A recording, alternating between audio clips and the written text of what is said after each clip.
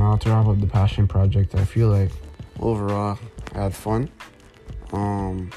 There's things that like I found difficult and I found like underratedly, like, you know what I'm saying, I didn't expect it to be as hard. It was definitely my just the editing aspect of it. I feel like there's certain things like the background music and not even the background music, but editing things to go at the right time, in the right flow, like things like that were just, to me, were like, I never thought that it would be that hard to put together, because people make it look so easy. So definitely that was one of the things.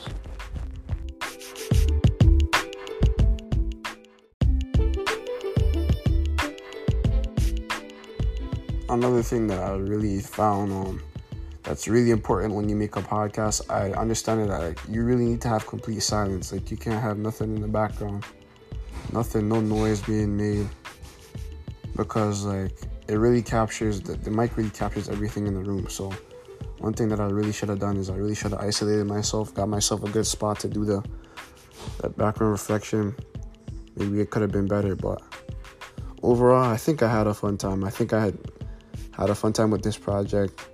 I like the way like I was able to see what it's like to be like a podcast like creator, because it's a good thing to do. It's a fun type of project to do. You never know. I might see myself doing it later on in the future. So it's good to get a good glimpse of it.